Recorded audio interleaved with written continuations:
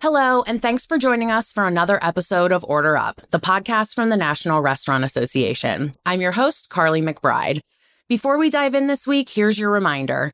Make sure you're subscribed to Order Up on Spotify, Apple, or Google, or wherever you get your podcasts, so all our latest releases go directly into your podcast feed.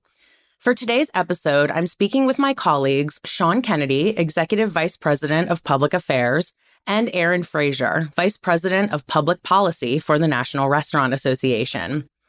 The Senate recently held a hearing for Julie Su, President Biden's nominee to lead the Department of Labor. As Secretary of the California Labor and Workforce Development Agency and as Deputy Secretary of Labor, Su has supported regulatory mandates that unfairly targeted restaurant operators. Stay tuned as Sean and Aaron discuss Su's hearing and the association's reason to oppose her nomination. So Sean and Aaron, thank you both for taking some time to discuss this important topic with us today. And as the experts on this topic, I will turn the mics over to you to lead today's discussion. Thank you, Carly. This is Aaron Frazier with the National Restaurant Association. We're excited to have this conversation today. Sean, as we record this, it is less than 24 hours after the Senate Help Committee, which oversees labor policy in the country, has held a hearing to consider a new labor secretary nominee. Why are we, as restaurant advocates, and why are restaurant operators across the country tuning in to this process? Well, I think you look at the fact that restaurant industry is the nation's second largest private sector employer. So issues affecting the regulation and the treatment of employers and employees, it's a vital component for us. And as the nation's second largest private sector employer, when we look at who the person is going to be that's going to be the chief labor person in the administration, the decisions matter. This is an industry that is very focused on employees, very focused on our consumers, and we need to make sure we have someone in place that gets the balance right. We've rarely engaged up or down in support or opposition on the president's cabinet nominations. He or she should be able to pick who they want to fill out their slots. But on something as large as this, when we really take a close look, we need to make sure it's the right person. We have a lot of reservations with Julie Su. And I think restaurant operators in particular, they know the buckets of concerns that we have at a federal level. And it's tax policy, it's healthcare policy. A big one is the Labor Department. And for folks who may not be aware, the Labor Department has a vast portfolio that overlaps within our industry. We're talking about how wages are paid, workplace safety, the hours that an employee can work, benefits, retirement. So when we're in Washington and we're advocating on issues, they are generally going to be either in tax and payment space and agriculture, but then a lot of it is labor. As Sean mentioned, the second biggest private sector employer in the country are eating and drinking establishments. Is there a reason why we would take a position on this nominee in particular, Sean? Well, I think it's again, we have concerns about, you sort of look at a nominee and say, are they competent to do the job? Are they fit for the position? And to what extent are they going to ably execute on the law? I think that Julie Su has done what she can, but the record is very mixed in the state of California, and it is very challenging if you're a restaurant operator in California. And it's because of many of the policies that Ms. Su either pushed for or has said she supports that make it much more challenging. And so we say to ourselves, is this the right person to be doing this on a national basis? And the answer is, for this industry at this time, she is not the right person.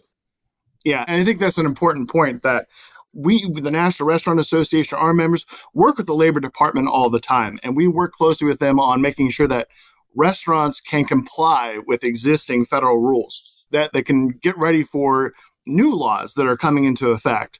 And when appropriate, get in there and do workforce development issues with the department, work on registered apprenticeships. And I think in a lot of ways, we're able to do that with cabinet secretaries of Republican administrations and Democratic administrations. Secretary Marty Walsh, who is leaving the administration, creating this vacancy, we work closely with his team on those apprenticeship issues. And I think it's important to know that, Marty Walsh's background was as a big city mayor, where he was working on things like small business development and even cocktails to go during COVID-19. So he kind of had a little bit of the orientation saying we have to work together across industries to ensure that we're meeting public policy and we're convening good stakeholders. But I don't know if we're seeing a lot of that with Julie Su and some of her record, Sean. You're right, Aaron. I mean, look, the restaurant industry had a good relationship with Marty Walsh. Did we agree on every issue? No. But the position that he came in was one of how do we work with the industry to bring restaurants, bring employers to the right place? How do we work in a collaborative way? There is enforcement versus sort of creating new regulations altogether. There is how do we make sure that restaurants understand what the obligations are and work with them to fulfill them. And we got that out of the Walsh tenure as the Secretary of Labor. We need to make sure that we are going to have someone that's going to be willing to take on that kind of role. And so far, if you look at even the number of meetings that Ms. Su has done with the business community as Deputy Secretary, it's been a little lacking. And that's a real point of concern for us. 2 years, John, 2 years she was in the Deputy Secretary role.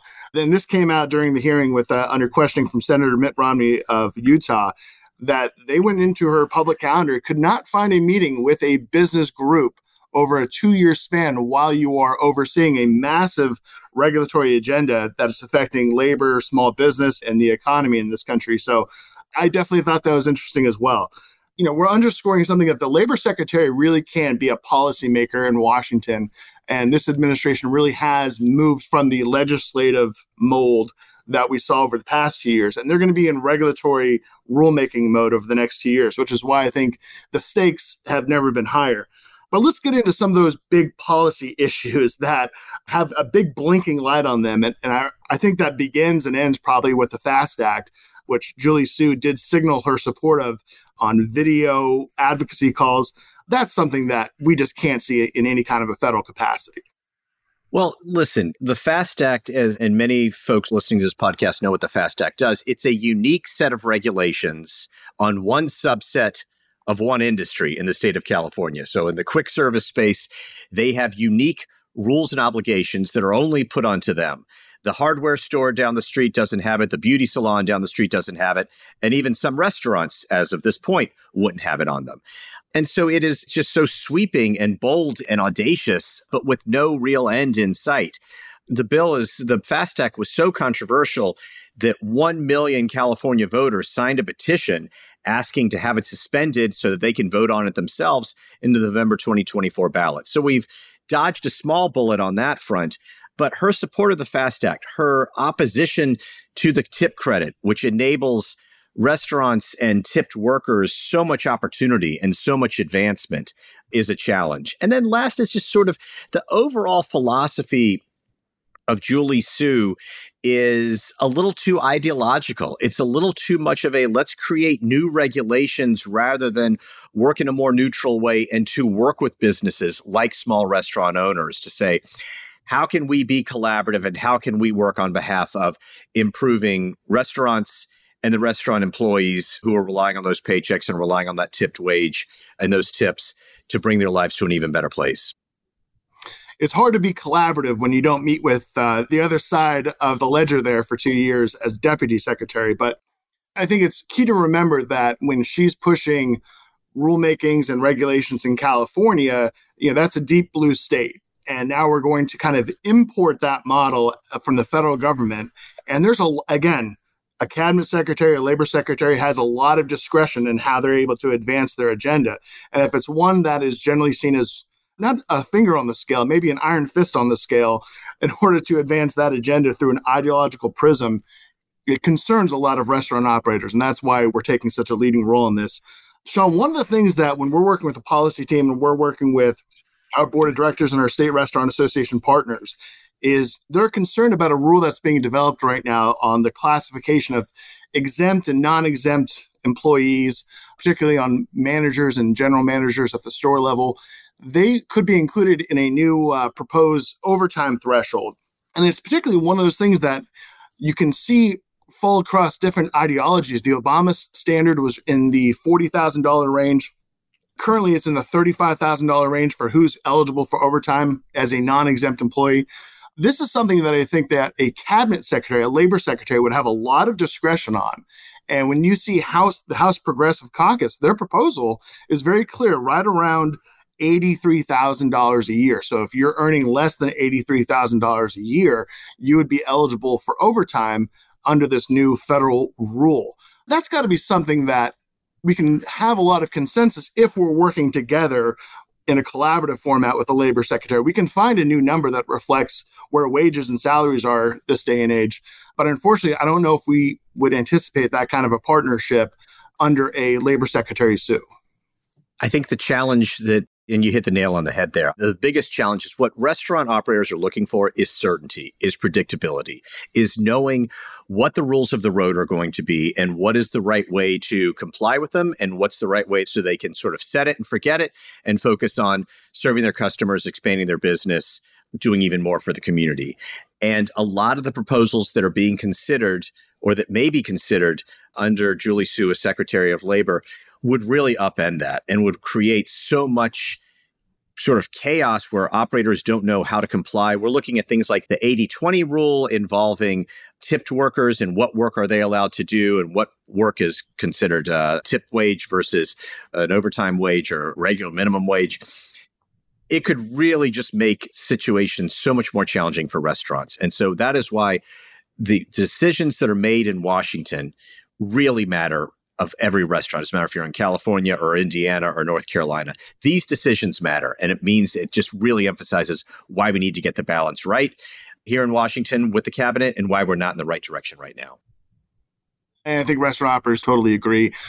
What is something, Sean, that we would ask a restaurant operator who's concerned about this that is in Indiana, or, they may have left their business in California and opened up a business elsewhere so they get away from some of those regulations, but now they're seeing them coming at a federal level. What could they do in order to share their voice and make an impact over the coming weeks when there's a committee vote, but we all know it's going to come to a big floor vote, and there's going to be a lot of discussion in probably the month of May about where we're going with labor secretary? Well, if you're asking us sort of to forecast how we think the vote's going to go, I don't think she's going to get many Republican votes so far. We will see, but we're certainly watching senators like Lisa Murkowski of Alaska, Susan Collins of Maine.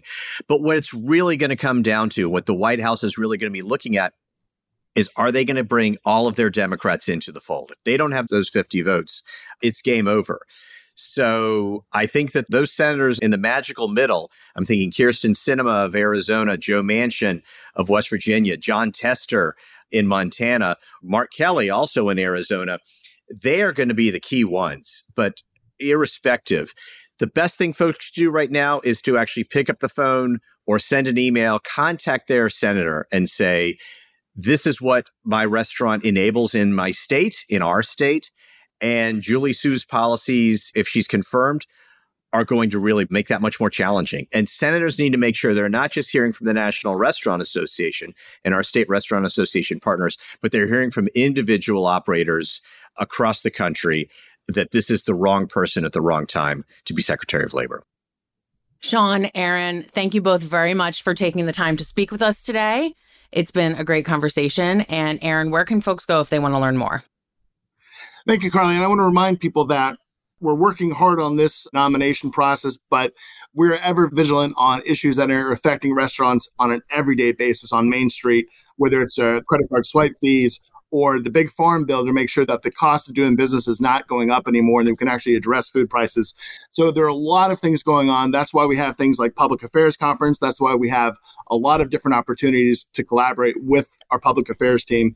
So I will encourage everyone to visit restaurantsact.com, sign up for updates there, because it's a great way for us to work together and really focus on the entire chessboard of what is affecting restaurants in Washington. Make a difference on policy that affects your business. Join us June 19th through 21st, 2023 in Washington, D.C. for our Public Affairs Conference, and be a part of the industry's largest grassroots advocacy event. Every segment, from quick service to fine dining, is represented and includes large international brands to smaller independent operators who want to advocate for our industry. In addition to meeting with lawmakers on Capitol Hill, conference attendees will hear from top political speakers and celebrate the industry at networking events. To register, visit the link in our show notes.